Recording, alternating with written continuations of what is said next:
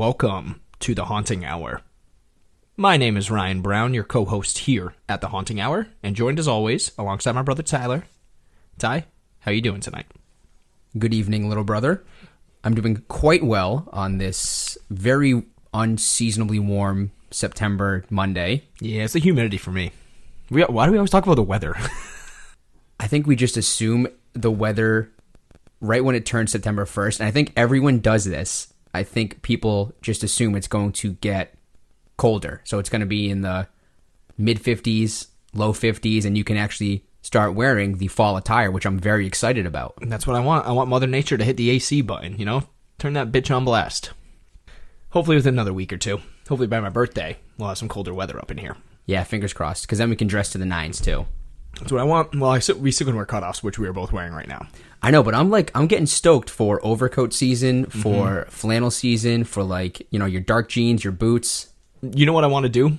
And I thought about it today when I was watching Supernatural. It's much what Dean and Sam always do. They wear the black tee underneath. Then you got your flannel over that, and then you got your jacket over that, and all of them are opened up. That's what I want in my life. I need it. I need it now. Looking like a stud walking into any bar, actually any dive bar. You kind of look like a homeless person if you go into any other establishment at all. I'm okay with that. Very okay with that. And other fun facts, I got a new tattoo today. It hurt really bad, but it was worth the pain. Doesn't look like shit. It looks really cool. Shout out Jesse. I know you don't listen to us, but man, that guy is very, very talented. And in other news other than that, we have our first pumpkin here in the studio. And it's a good-looking pumpkin, let me tell you that. Perfectly round, and it's got a great little stem on it. Can't wait to carve that bad boy. Do you have any idea what you're going to carve this year for your first pumpkin? I have no idea. I always like to do at least one face to get into, the pumpkin carving spirit. Just like a traditional face? Yep. Okay. Something that, you can put 2 or 3 candles in and then put it outside when it's super dark out, and it just looks very, authentic. Are you a sharp teeth kind of guy on your pumpkin, or do you like the SpongeBob square ones? I was just going to say sharp teeth, but I've also done 2 or 3 recently, the past couple of years, that were the more square sporadic teeth. Mm-hmm. But the eyes made it look like it was still super pissed off. Nice. So they were. I'm a big fan of both. All right, and let me ask you this: do you like faces in your pumpkin better, or do you like a scene or a creature or something like myself? I usually always carve the Headless Horseman once a year. Personally, I am a big fan of faces just because it is that is cliche Halloween. Right. I'm the same kind of guy, though, that likes the old school horror movies. Those movie monsters are what I focus on when it turns October 1st. We talking like Jason Voorhees? Yeah, we're talking Jason, we're talking Freddy, we're talking Mike Myers, Leatherface. I thought you were going more for Dracula, the Mummy, or the creature from the Black Lagoon. And those would be even predating these 70s and 80s monsters. Let me tell you what, all of them are terrifying. That's actually, I wanted to bring this up. Wait, I wasn't done my pumpkin talk, bro. Oh, my bad. I just want to add one more thing to it. I personally love a good scene or a good creature in my pumpkin, just because it's aesthetically pleasing. But now that I think about it, I love a face because when you're farther away, if you're down on somebody's driveway, you can see the face from a couple 100 yards. You're like, oh, I know what that is. If it's a scene or a monster, you have to get up really close, which sometimes it's not as good. As long as you can see it from far away, I'm like, hell yeah. So that's why I do like faces. But sorry to cut you off. Continue. No, that's precisely the same logic that I have when it comes to faces and pumpkins, so I agree with you. Started Fear Street on Netflix, the critically acclaimed 3 movies. Yep. Fear Street 1994. I've seen that one. I've seen the first one. Really good. Yep. And then Fear Street 1976, I want to say, and don't kill me if that's incorrect. I was drunk both times. Whoa. But very good Halloween movies. I think everyone should start watching them come October. Oh, dude, that's or last week of September, just to get you in the mood. Then you can jump into all your, cliche, top-notch horror movies. No, then you can jump into 31 Days of Halloween on the post-ABC Family, which I have no idea what it's called now. I think it's 31 Days of Halloween. No, it's ABC Family isn't a thing anymore. Freeform. Ever since Seventh Heaven got off of that, they're like, yeah, we have to change this because that reverend who touched little, who did some bad things. Yikes! I know that's a fact, though. That's a fact. What the fuck? That's real. You guys can look it up. The reverend on Seventh Heaven, he was a pedophile. That's disgusting. Anyways, are we sure it's not the 13 Days of Halloween and the 31 Days of Christmas, or did they ramp up the Halloween thing on Freeform? And is it 30? No, someone texted me and it was 31 Days of Halloween. It might have been you. Did you text me that? I don't think so. Maybe it was our sister. But I do know they play Hocus Pocus every single night of the year, I think. I put a spell on you. Oh, Freeform. And now you're my... What did I say?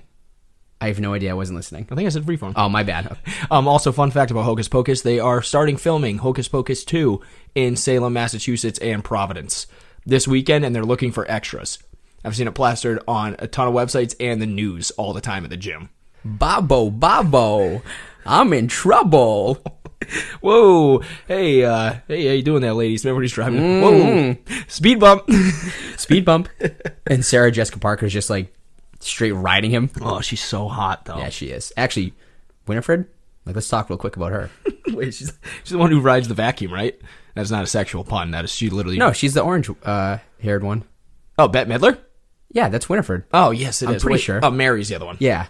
Yeah, no. Mary, I'd probably pass up on that. I will say, Bette Midler back in the day, Redheads, man. Would not say no, and she can sing well, too.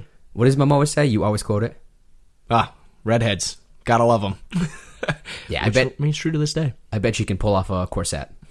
And I can, how do you take those? Like Velcro? How do you take those off? No, it's string. Yeah. I would say, Bette Midler comes in the room, just call me Thackeray Binks, if you will. No, she hates him. You gotta be Billy. He's like the slave. Yeah, that's true. Anyways, yes, Hocus Pocus 2, looking for extras. So if anybody's in the Providence area and you want to try to jump on set, look it up.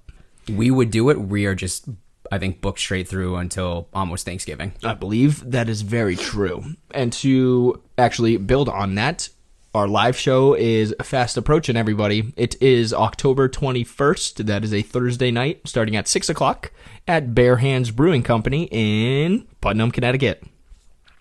Swing on by, bring the family, bring the friends, bring your local ghost if you got one haunting your house. But it's going to be a fun Halloween night where me and Tyler are going to tell you guys a couple spooky stories and a couple stories pertaining to Halloween itself. They have great beer there. Actually, I just saw they posted about it today. They have like a new pumpkin beer that I want to try. Sign me up for that. Speaking of which, what are you drinking tonight? You and I have the exact same thing. I love how you always ask me, but you can look right across the table and just see that I'm drinking a Sam Adams Wicked Hazy. That was Australian. We're drinking a Wicked Hazy IPA from Samuel Adams. We're not fans of it. It was just sitting in the fridge. But me and Tyler actually are gonna, you guys will see it before the episode drops, but we did a alcohol review for the new Bud Light Pumpkin Spice Seltzers, and it's called the Flannel Pack, I believe it is. But we bought that, and we're gonna try it out. You guys have already seen it because it's already on the Instagram, but I have a feeling, I'm just guessing here, I'm gonna freaking hate it. I have never been so not excited about drinking alcohol on a Monday in my entire life. Well, hey, we're going to turn that around, baby, after you finish this Sam Adams, hopefully. Dude, every single flavor is bad. There's a toasted marshmallow one. It's going to taste like one of the... Is there a flannel one? Like a flannel-tasting flavor? I'd rather drink that. It's like a maple pear or something. I don't know. I'll get to look into it. But I feel like it's going to taste like one of the Birdie Bott's every flavored jelly beans, the Harry Potter ones. Ugh. Just liquid form. I'm not really looking forward to it. It's so artificial. But anyways, we hope you guys are getting excited for the Halloween season. We hope you guys enjoyed our episode on Waverly Hills. Honestly, one of my favorite ones to date, to tell you the truth. It is so spooky, and it's just good, clean Halloween fun right there with a couple F-bombs. It's definitely not clean at all. Not really. But that being said, we have a very different show for you guys tonight. I'm going to call this a Brown Brothers original, because Tyler is a critically acclaimed short story writer, horror short story writer, I will add that. So tonight we are going to let you guys listen to two of his best stories to put you in the Halloween mood. I'm a big fan, I'll tell you that right now. So I'm going to sit back, relax, enjoy me a beer while Tyler tells me a scary story. as Ryan said, I am an Emmy and Oscar worthy writer. I have won countless awards for my writing. Yep. Signed all by me. Wait, you have a Grammy too, right? No, I'm not that good. No, gotcha. Who am I, Jared Leto? I don't think so. No, I just I started writing 4 or 5 years ago just to do it, and I just like to do it. I like to write about things that scare me, and hopefully it scares you guys. But we're going to start tonight with a story called The Witching Hour. I'm not going to give anything away. I like to write a little bit more Lovecraft and Poe-esque with my writing. So the first story is going to be similar to that. And then the second story is more of just a fun one that it came up about 10 years ago. Ryan and I used to live on a lake, and there was always this little path that scared the shit out of me when it was dark. And the second story will revolve around that. So without further ado, The Witching Hour. It is the end for me. I can stand it not a single night more. This rifle, loaded in both chambers, will serve as my salvation from that dreaded woman and her wicked actions. I have little time to recount my tale before that abysmal hour rings forth. The hour where black things crawl up out of dark places to curse the living. But still, I think I have time to complete this short anecdote and do what is necessary to rid myself of that malignant thing. I do not know what is worse, the simple yet unmistakable condition that she has and will continue to come for me each night, or the astonishing fact that I know next to nothing about her. Where she comes from, what she is, what she wants. Do not think me a fool, however, for encountering that monstrous thing night in and night out over the past fortnight has given me rough knowledge regarding the fiendish endeavors of the crone. That she is evil, for example, I have no doubt. Simply gazing upon her dead facade is proof enough of that evidence. That she is supernatural, I too know for fact. For her sudden manifestation and just as sudden vanishing has no definitive nor scientific explanation that can elucidate her maledicted behaviors. And that she wants my soul, I feel almost instinctively, deep within the recesses of my bones. There is no victory against such a horrendous opponent, and the dread and anxiety I feel as the clock ticks closer to the witching hour each eve is almost enough to drive me mad. No, I cannot fight, and I cannot run. The only choice for me is obliteration. But first, the tale. It happened on an otherwise typical evening nearly 2 weeks ago to the day. I retired to my chambers in a home which has seen no supernatural nor horrific event prior to the following, and closed my eyes on a waning moon that was rising in the east over the large hayfield which surrounded my property. I awoke in the night for no apparent reason, and discovered that I had left the bay window which faced the far western tree line slightly ajar. Feeling the cool draft of that fall night chilled me somewhat, and so I attained to the aperture and locked it thusly. As I began to turn from the closed window, and just as the partition clock set in the den struck thrice, I observed movement from across the dark field that led into the far woods. As my focus began to adjust to the low light of the hour, my curiosity at the shadow increased. The silhouette of some bipedal thing, running at a rate that was almost amusing towards my abode, could be ascertained in the pressing dark. Curiosity quickly turned to trepidation, as the profile of the thing became more and more pronounced, and I began, almost intuitively, to back away from the window that led out into the night.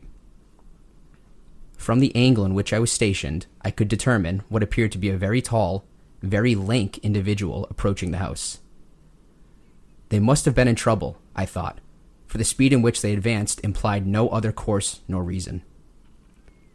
Flailing arms vacillating overhead in opposite directions could just be barely distinguished against the tree line in the distance, and though I could hear no voice nor cry, I felt almost instinctively that whoever or whatever it was calling out. No sooner had I noticed these characteristics, when out of seemingly nowhere, the thing disappeared. I thought I had simply lost its outline in the pitch of the night and stared longingly across the field, but alas could register no movement nor untoward thing upon any horizon in which I gazed. Shocked at what I had seen, I slept not an ounce more that night, and made fast for the trees opposite my room at first light in the hopes of collecting some type of corporeal evidence to justify what I had seen. I noticed no footprints nor path within the hay or honeysuckle, however, and chalked the entire ordeal up to a simple nightmare brought about by a tired mind and an extra glass of scotch. I thought no more on the subject until the following night, when I awoke in a similar situation to the sound of the clock emanating from the den. I deduced from the thrice-struck chime that the hour was 3, and turned away from the open window, emanating forth again a cool night breeze, as I were too weary to cross the room and close it. As the last strike rung true, I realized with abrupt horror that I could hear an awful sound growing in volume from outside. I bolted upright in my small bed as the noise grew louder, and with difficulty attempted to rationalize the clamor in order to stem the terror which had begun to assail my body. To say that it was a moan would be deceiving, though for all intents and purposes, that is exactly what it was. It was low, almost gurgling, but in the monotonous rising tones I distinctly made out one singular word that paralyzed any and all locomotion upon my frame. Through the window, and upon the cold spring air, I could hear the calling of my name. Rationale now extinguished, I sat fully exposed and dumbfounded to whatever horror was gaining my home, and I think I would have sat there while the thing crawled through my window had the moon not disappeared behind a wayward cloud and shrouded my room in total obscurity. The terror of meeting that thing in complete darkness, whatever it was, broke my former paralysis, and I fled madly down the hall towards the washroom, where I firmly bolted the door after slamming it hard enough to shake the adjacent walls. The next morning, after another restless night, I again checked the grounds for signs of intrusion, but found none. A healthy knock of scotch and the bright light of day helped my battered psyche function somewhat sensibly, and not long after thinking considerably upon the occurrences did I deduce two fundamental variables that had developed on both horrid occasions. One, that the thing would come at night, and two, that both its manifestation and disappearance would be swift.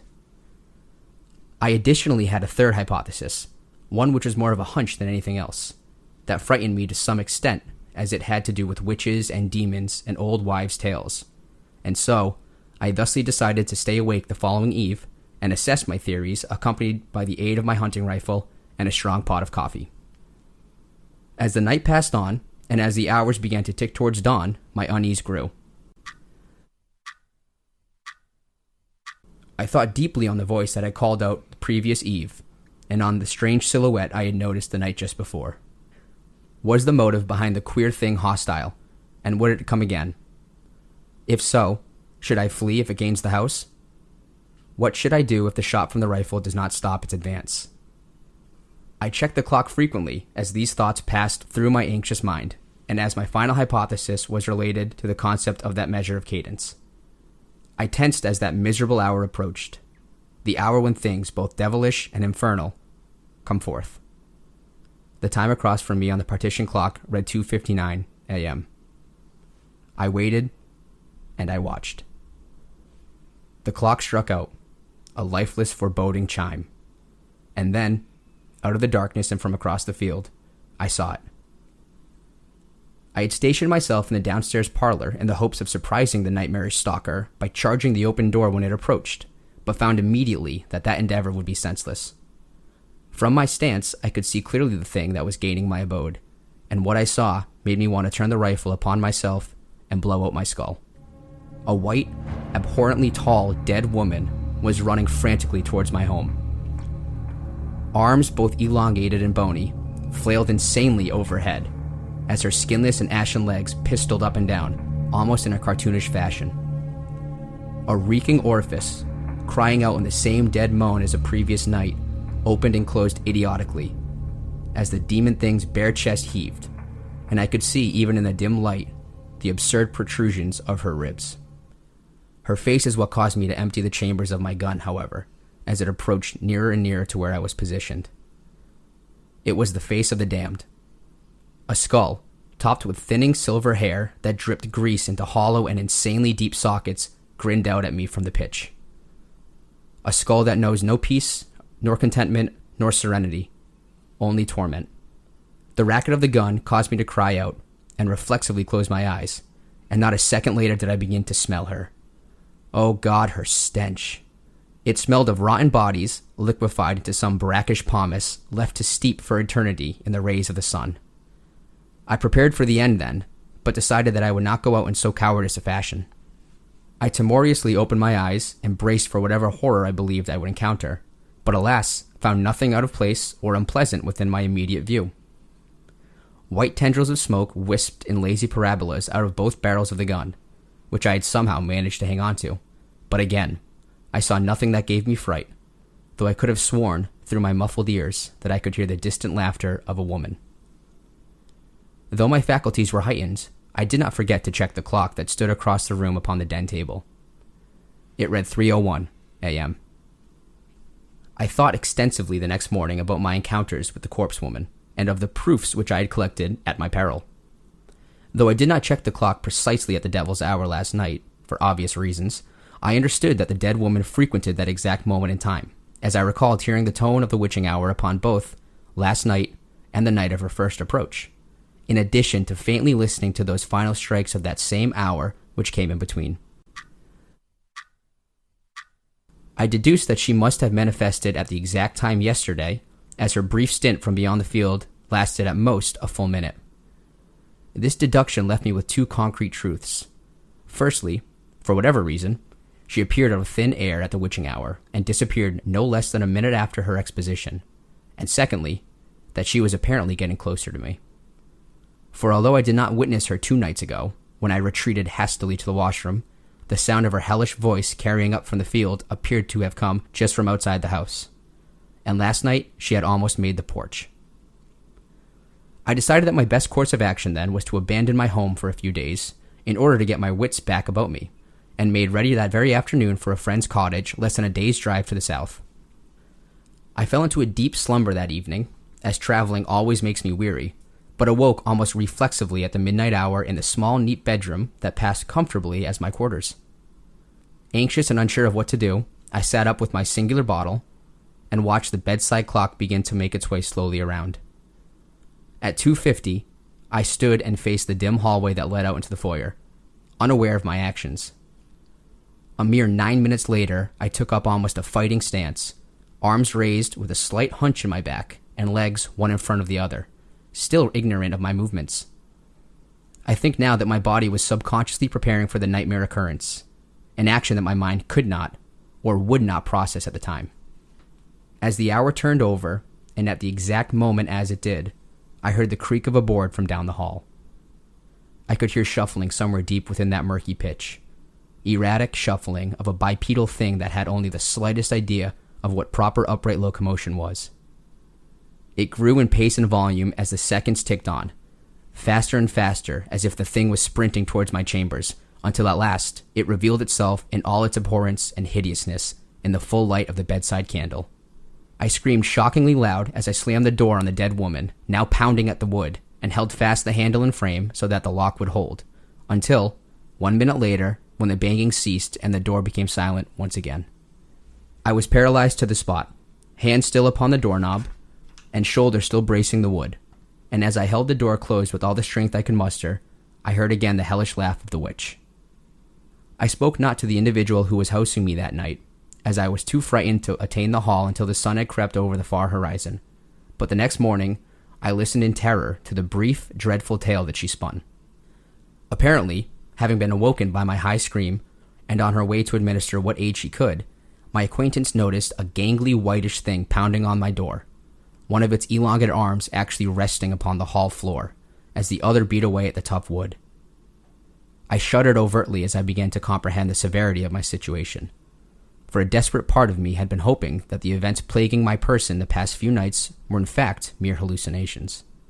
Simple yet terrifying visions brought about by a mild case of brain fever, elicited by sleeplessness or stress or some other unknown factor. The witnessing of that dark fiend by another individual, however, expunged that hope to mere oblivion. I confess, driving back to my abode after discovering the legitimacy and validity of that wretch and her stalking actions took most of what resolve was left in me, and I debated over and over how best to respond to the creature. I desperately wanted company to sit up with me, but did not want to subject any of my acquaintances to the horror and harm that I believed to be unavoidable concerning my nighttime visitor. And so, instead of calling on them, I decided to get unquestionably and wholeheartedly drunk with my rifle in lap, so as to hopefully sleep the night through and break whatever curse that was upon me. After half a decanter of scotch, I passed out to dreams of graves and dead things. I awoke, hours later, in a still semi-drunken stupor, at the stroke of 2, and knew that further sleep was unquestionable, due both to the amount of scotch I had consumed and the general anxiety and apprehension I had with the time. I thusly moved to the study adjacent to my room, and lit a large and warming fire that comforted me slightly. The minutes ticked on, and I waited. I cocked both barrels at 256, and set my rifle upon a mound of books that I had stacked on my desk for just such purpose. At 2:59, I crouched behind the archaic cabinet and lined my view perfectly with the iron sight which looked out into the shadow-filled hall. The clock struck 3. I was drunk and determined enough this time not to flee. I held my breath. And then, I began to hear rustling in the large closet at the back of the room.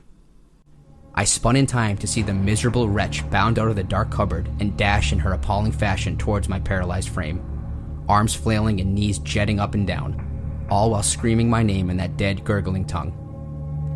Determination and drunkenness now gone, I ran blindly towards the hall where I was sure, not a moment ago, the dead woman would arise from, and took off towards the front door. I could smell the corpse at my heels, and even felt her bony fingers upon my shoulder, gaining for grip as I attained the porch, until I bolted out into the cold October night and realized all at once that I was alone halfway across the hayfield. I felt my mind slip then, little by little, notch by notch, until blissful unconsciousness took me by dark waters into the realm of oblivion. That was over a week ago. I have managed, somehow, to thwart that evil thing's endeavors to catch me each night during that damned minute as the witching hour begins, but can take it no longer. If I only knew where she would arise, I might be able to cope. But I am broken. She comes for me from all over.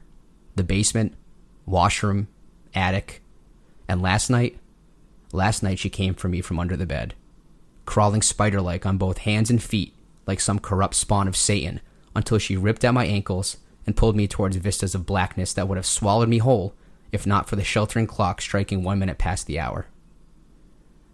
No, I cannot do this anymore.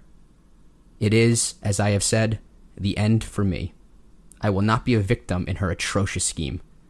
This rifle, loaded and waiting, will be my salvation, and as I finish this anecdote explaining the course and reason for my actions, I feel almost at peace with my choice of self-annihilation, for I will never again have to look upon the rotten face of that nightmare thing. Alas, I confess, the telling of my tale has taken longer than expected. It is late, and I do not think I have much. No, it cannot be that late. It cannot be that damned hour already. Thrice the clock has struck. I hear it now with my own ears. I am out of time. Shuffling, dreadful bipedal shuffling upon the stairs. Quick, the rifle.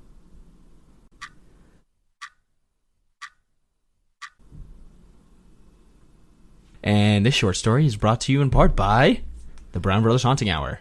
All rights reserved. Batwing Hall. Andy, it's your mother. She said you should have been home 15 minutes ago. Fuck. Watch your mouth, boys. Jonathan laughed. Just pause it. I'll keep playing and let you know how far I get later. Andy wasn't thrilled with that idea, though. Johnny would most likely tell all of their classmates that it was he who had beat Shrine, one of the boss demons of Catacombs 3, and not Andy, who had been slaving away for the past 15 minutes at the shadowy monster whose health regenerated at a ridiculous and annoying pace. Just let me finish this bitch off, he said quietly. It shouldn't take more than... Mrs. Green called again from the kitchen. Andrew, your parents are waiting on you for dinner. Get a move on. Andy sighed. He knew he was in hot water for missing curfew. If he kept his father from eating, his punishment would no doubt be worse. I'm getting my move on, Mrs. Green. Thanks for having me. Andy grabbed his bag and the homework that sat unfinished on the computer desk that he was supposed to be working on and made fast for the living room. Don't worry, I'll take care of that fucker, Johnny called quietly after him. "I'll text you tonight and let you know how far I get." Andy scoffed. "Yeah, thanks. Hope he whoops your ass." "Language, boys!" Johnny's laugh was cut off abruptly as Andy closed the door behind him. "Wow, I really am late," he said out loud. Dusk was settling quickly upon the early October eve, and Andy noticed as he walked swiftly down the steps towards the Greens' driveway that the sun had just about disappeared beneath the dark trees on the far horizon. He grabbed his bike from under the trampoline that he and Johnny had played on earlier that afternoon and began pedaling towards the growing dark. He took the first few turns that bowed away from the Green residence in stride, detouring only once around a large spruce branch that had fallen upon the bumpy tar, and began his ascent up the short hill that led towards the main road. Johnny lived on Grand Street and Andy on Totem Pole Drive. Johnny's house was only a mile or so from Andy's, but that was if you took the main road, which was, for all intents and purposes, the long way around. The shorter route, which he had already decided to employ, would be to take the town road which lay perpendicular to his own, that would cut his travel time in half. This road, called Indian Run, was dirt, and mostly vacant except for a few houses placed distantly along its berm. It cut cleanly into a large quagmire that spanned far into the woods to the west, and led almost directly to the driveway of his house. The issue wasn't the route itself, but rather getting to it. To gain Indian Run from where he was on Grand Street, Andy would have to take the winding downhill path through the marsh that connected the two roads. This short, overgrown trail was nothing more than a footpath a few feet wide, and most people who walked the town road just to the south passed its dense entrance without so much of a second glance. Andy didn't know if the shortcut he frequently used during the summer months had a given name, and he didn't much care. He and his friends simply called it Batwing Hall, though it was more of a hollow than a hall, and Andy had never seen so much as one bat fly into the canopy of the trees.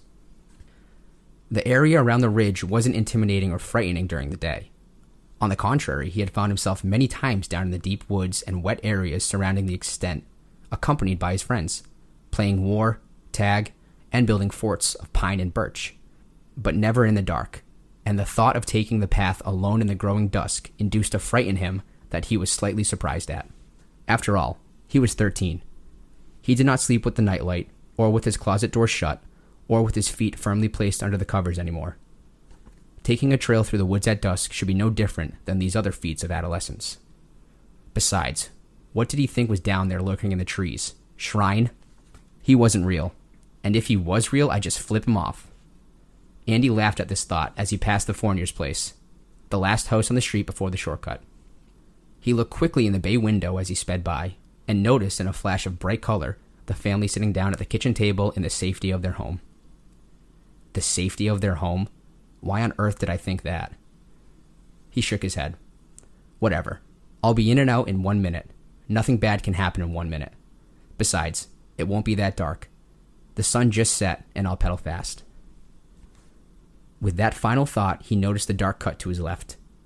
He gained the entrance to the path, which rested on top of a shallow hill, and stopped. Looking down into the dim trees, Andy again felt a fright that was uncharacteristic take hold of his senses. It was not a rational fear that gripped him, not of murderers or kidnappers or crazy hicks who locked you up beneath their farm and threw away the key. It was the fear of something else. Something darker. Maybe it was because he had been playing that stupid survival game, or maybe it was because night was falling quicker than he had expected, and he had never actually ridden the path after the sun had set. But regardless of origin, Andy realized that at that very moment he wasn't just frightened. He was terrified. "Okay," he said out loud. "I'll just go around." But still he stood stationary. The shadows around him grew taller as the night breeze began to swell, and Andy still did not move. He was a smart kid. The logistical voice in his head, the voice of his father, was telling him that to make it home in the shortest amount of time, he should take the cut through the woods. Simple as that. But another voice, one that he had never heard before, spoke out against this course of action, and for some reason almost pleaded with him to take the street home. "Don't do it," he heard it say. "Don't do it." Darkness fell fully then, as Andy remained motionless. Path or street? Shortcut or the long way? Streetlights or darkness? The indecision was maddening. Suddenly, the headlights of an oncoming car washed over Andy, and the bright beam startled him into movement. Fuck it, away we go. Andy pedaled fast, bobbing left and weaving right down the shallow decline of the dirt trail, avoiding rocks and roots and the low-hanging pine boughs that shot out like fingers early on, until the path gradually began to level out. His bike began to slow as the path rose slightly to check the elevated road somewhere ahead, and after some time, he registered with relief the outline of the street marker in the distance. So far so good, he thought to himself. Just need to make it through the march. Andy began to pedal hard. His legs pistoned up and down, and his breath grew hot and fast. Jesus, who am I racing? The thought was meant to come across as comical. Andy didn't think he wanted to know the answer to that question. The road is just up ahead. You can slow down a little bit, bud. But he didn't. If anything, Andy began to pedal faster. It was almost as if he was pedaling away from something. Something bad. It was then, as this thought eerily crossed his mind, and as he entered the lowest part of the trail, that he heard the voice. It came from his left, calling out from somewhere deep in the alcove of trees that led further into the swamp. And the shock of hearing a voice, any voice, from that part of the quagmire almost made Andy swerve off the trail. What the fuck was that? Andy listened for the voice to call again. Part of him not believing that he had heard anything in the first place, and part of him, the same part that had pleaded with him to take the main road, knowing that he had. He pedaled faster. Suddenly, the voice called again from out of the woods. Andy's blood turned cold. It was saying his name. Andy. From the dark, it beckoned to him. Andy. The voice was loathsome. It was deep, gurgling, almost as if the thing was speaking through a mouthful of water, and conjured up the most detested images of swamp monsters and stalking things with glowing eyes and sharp claws. Andy pedaled faster and faster as the voice called out again, this time more pronounced than ever. Oh God, a human can't make that sound, he thought to himself. I've got to get out of here. Andy pedaled harder than he had ever in his life. The road. Just need to make it to the road. It won't follow me there. The thing cried out again, louder and closer than ever. Andy. He would not look around. He would keep his eyes fixed on the sign which read Indian Run, now only yards ahead. The smell of rotting animals and dead fish suddenly enveloped him, and Andy's eyes started to water. I won't look around. I won't look around. Andy focused every ounce of his concentration on the end of the path. He was so focused that he did not see the large rock jutting out of the ground like a tombstone until it was too late. He awoke out of a daze some unknown time later. He was sprawled out on the dirt at the end of the hollow, his bike a mess of metal and rubber beside him. Andy reached up and touched his throbbing head. Blood caked his hand, and as he sat up trying to remember what happened, a branch broke behind him. He spun, recalling the nightmarish encounter in one horrible wave, and braced for what he might see. Andy screamed. A large, semi-humanoid shape was lumbering towards him out of the trees. The thing was towering and completely covered in some horrible dark gray sludge that Andy could make out clearly even in the dark. Whatever it was appeared viscous, almost as if the gray matter covering the frame was flowing endlessly from within its pores, making the entire vista appear wet and dripping. Empty sockets of black, nestled within a large oval head, stared blankly in Andy's direction, and he noticed in terror that its grotesquely long arms and ambiguous legs, both ending in stumps, were covered in the same flowing gray sludge.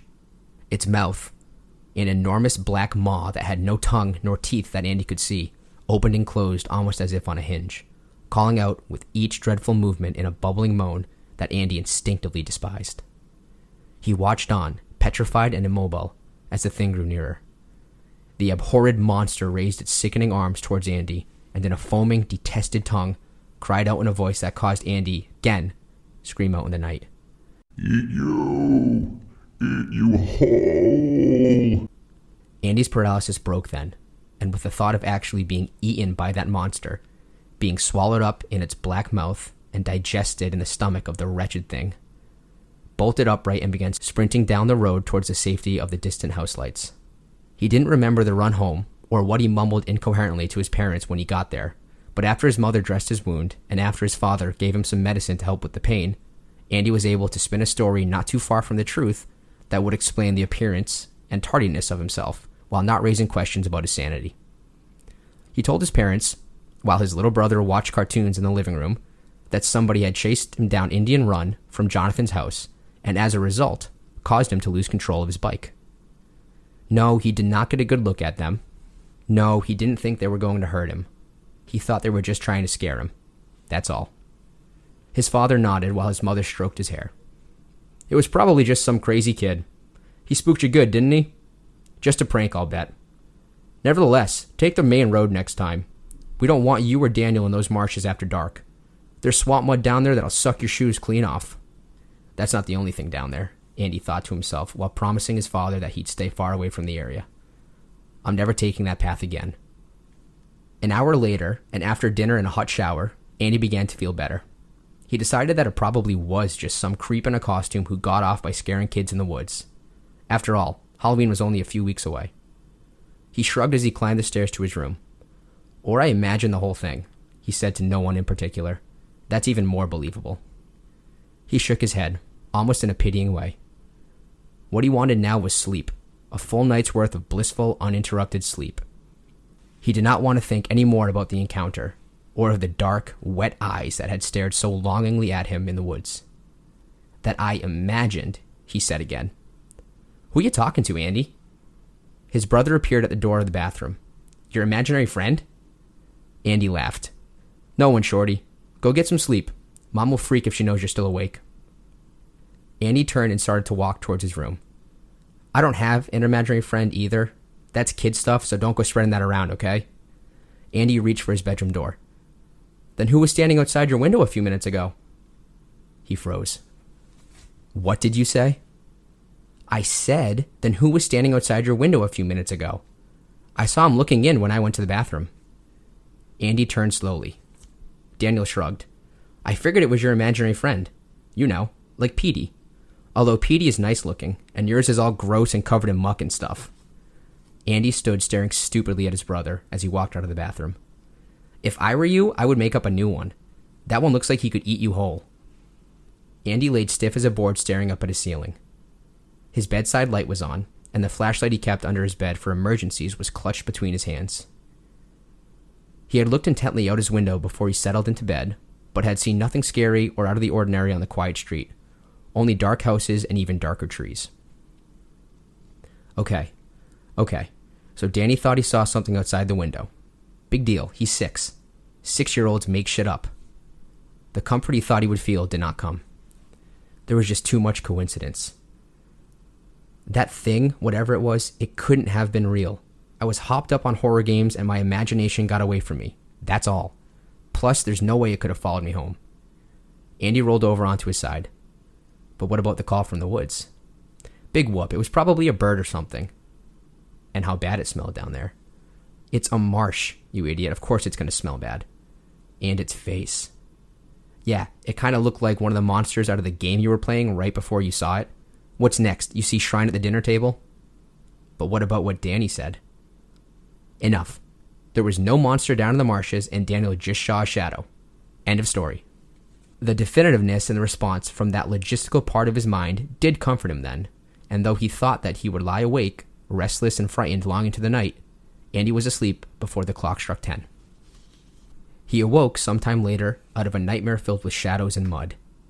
He did not know what woke him, or what time it was, but had felt almost intuitively upon waking that there was something wrong with his room. Andy strained his eyes in the dark and realized that he had rolled onto his side in his sleep and was now facing the wall, almost as if his body had decided subconsciously to move as far away from the window as it could while he slept. Andy felt around for his flashlight, but could not find it in his sheets. A cool breeze suddenly licked at the bare nape of his neck. A smell, fishy and rotten, wafted on that breeze towards his bed. Andy froze, too terrified to turn over. I shut the window, he thought to himself. I shut and locked the window before I fell asleep. A footstep, almost too soft to be heard, sounded from across the room. It sounded as if something big, something heavy, had stepped in a muddy puddle. Andy was paralyzed with fear. He began to cry. So nice. The voice whispered as it approached the bed. So nice to eat you whole.